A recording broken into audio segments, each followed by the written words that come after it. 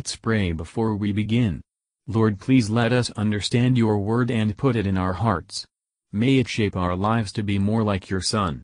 In Jesus' name we ask, Amen. Chapter 9.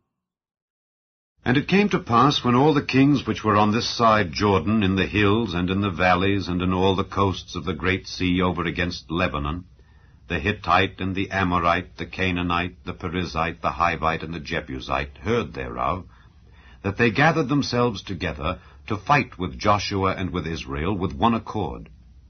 And when the inhabitants of Gibeon heard what Joshua had done unto Jericho and to Ai, they did work wilily, and went and made as if they had been ambassadors, and took old sacks upon their asses, and wine bottles old and rent and bound up, and old shoes and clouted upon their feet, and old garments upon them, and all the bread of their provision was dry and mouldy.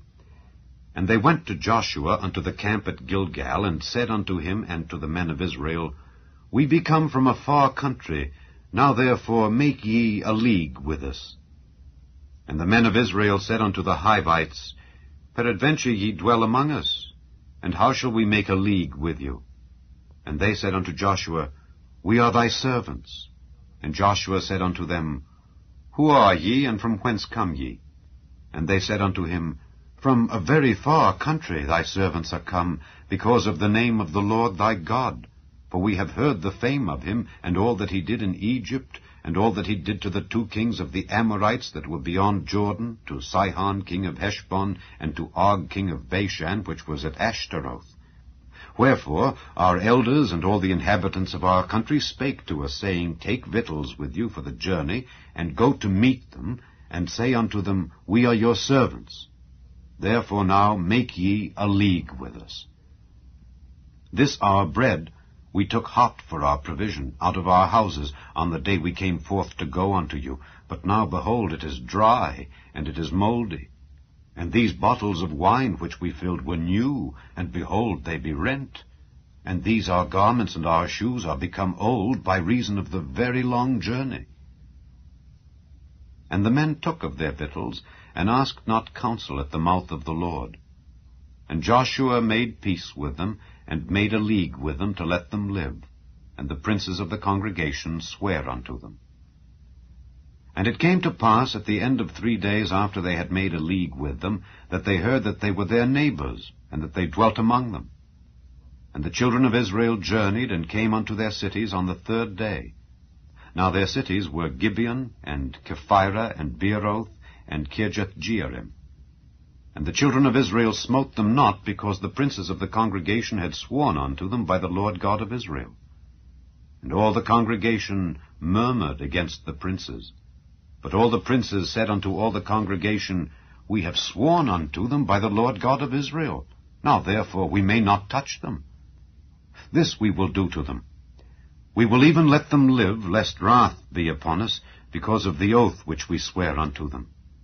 And the princes said unto them, Let them live, but let them be hewers of wood and drawers of water unto all the congregation, as the princes had promised them. And Joshua called for them, and he spake unto them, saying, Wherefore have ye beguiled us, saying, We are very far from you, when ye dwell among us? Now therefore ye are cursed, and there shall none of you be freed from being bondmen and hewers of wood and drawers of water for the house of my God. And they answered Joshua and said, Because it was certainly told thy servants how that the Lord thy God commanded his servant Moses to give you all the land, and to destroy all the inhabitants of the land from before you. Therefore we were sore afraid of our lives because of you, and have done this thing. And now, behold, we are in thine hand. As it seemeth good and right unto thee to do unto us, do. And so did he unto them, and delivered them out of the hand of the children of Israel, that they slew them not. And Joshua made them that day hewers of wood and drawers of water for the congregation, and for the altar of the Lord, even unto this day, in the place which he should choose. Matthew Henry Commentary on Joshua chapter 9, verses 1 and 2. Hitherto the Canaanites had defended themselves, but here they consult to attack Israel. Their minds were blinded, and their hearts hardened to their destruction. Though often at enmity with each other, yet they united against Israel.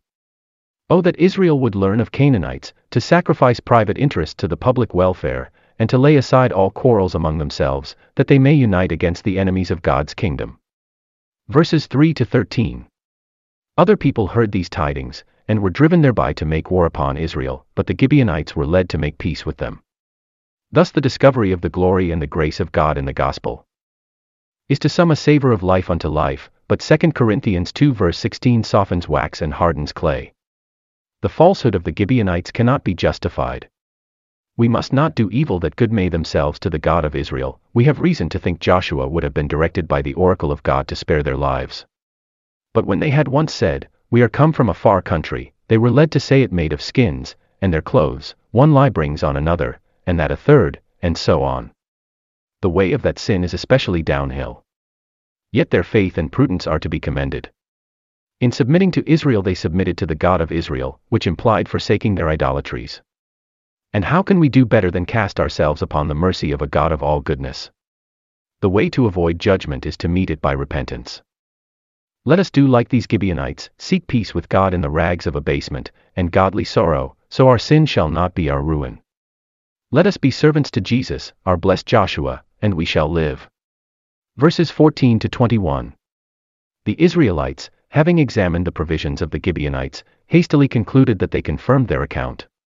We make more haste than good speed, when we stay not to take God with us, and do not consult him by the word and prayer. The fraud was soon found out. A lying tongue is but for a moment. Had the oath been in itself unlawful, it would not have been binding, for no obligation can render it our duty to commit a sin. But it was not unlawful to spare the Canaanites who submitted, and left idolatry, desiring only that their lives might be spared. A citizen of Zion swears to his own hurt, and changes not. Psalms 15 verse 4. Joshua and the princes, when they found that they had been deceived, did not apply to Eleazar the high priest to be freed from their engagement, much less did they pretend that no faith is to be kept with those to whom they had sworn. Let this convince us how we ought to keep our promises, and make good our bargains, and what conscience we ought to make of our words. Verses 22-27. The Gibeonites do not justify their lie, but plead that they did it to save their lives. And the fear was not merely of the power of man, one might flee from that to the divine protection, but of the power of God himself, which they saw engaged against them. Joshua sentences them to perpetual bondage. They must be servants, but any work becomes honorable when it is done for the house of the Lord, and the offices thereof. Let us, in like manner, submit to our Lord Jesus, saying, "We are in thy hand, do unto us as seemeth good and right unto thee, only save our souls, and we shall not repent it." If he appoints us to bear his cross, and serve him, that shall be neither shame nor grief to us, while the meanest office in God's service will entitle us to a dwelling in the house of the Lord all the days of our life. And in coming to the Savior, we do not proceed upon a peradventure. We are invited to draw nigh, and are assured that him that cometh to him, he will in no wise cast out. Even those things which sound harsh, and are humbling, and form sharp trials of our sincerity, will prove of real advantage. Thank you for listening, and if you liked this, please subscribe and consider liking my Facebook page and joining my group Jesus Answers Prayer.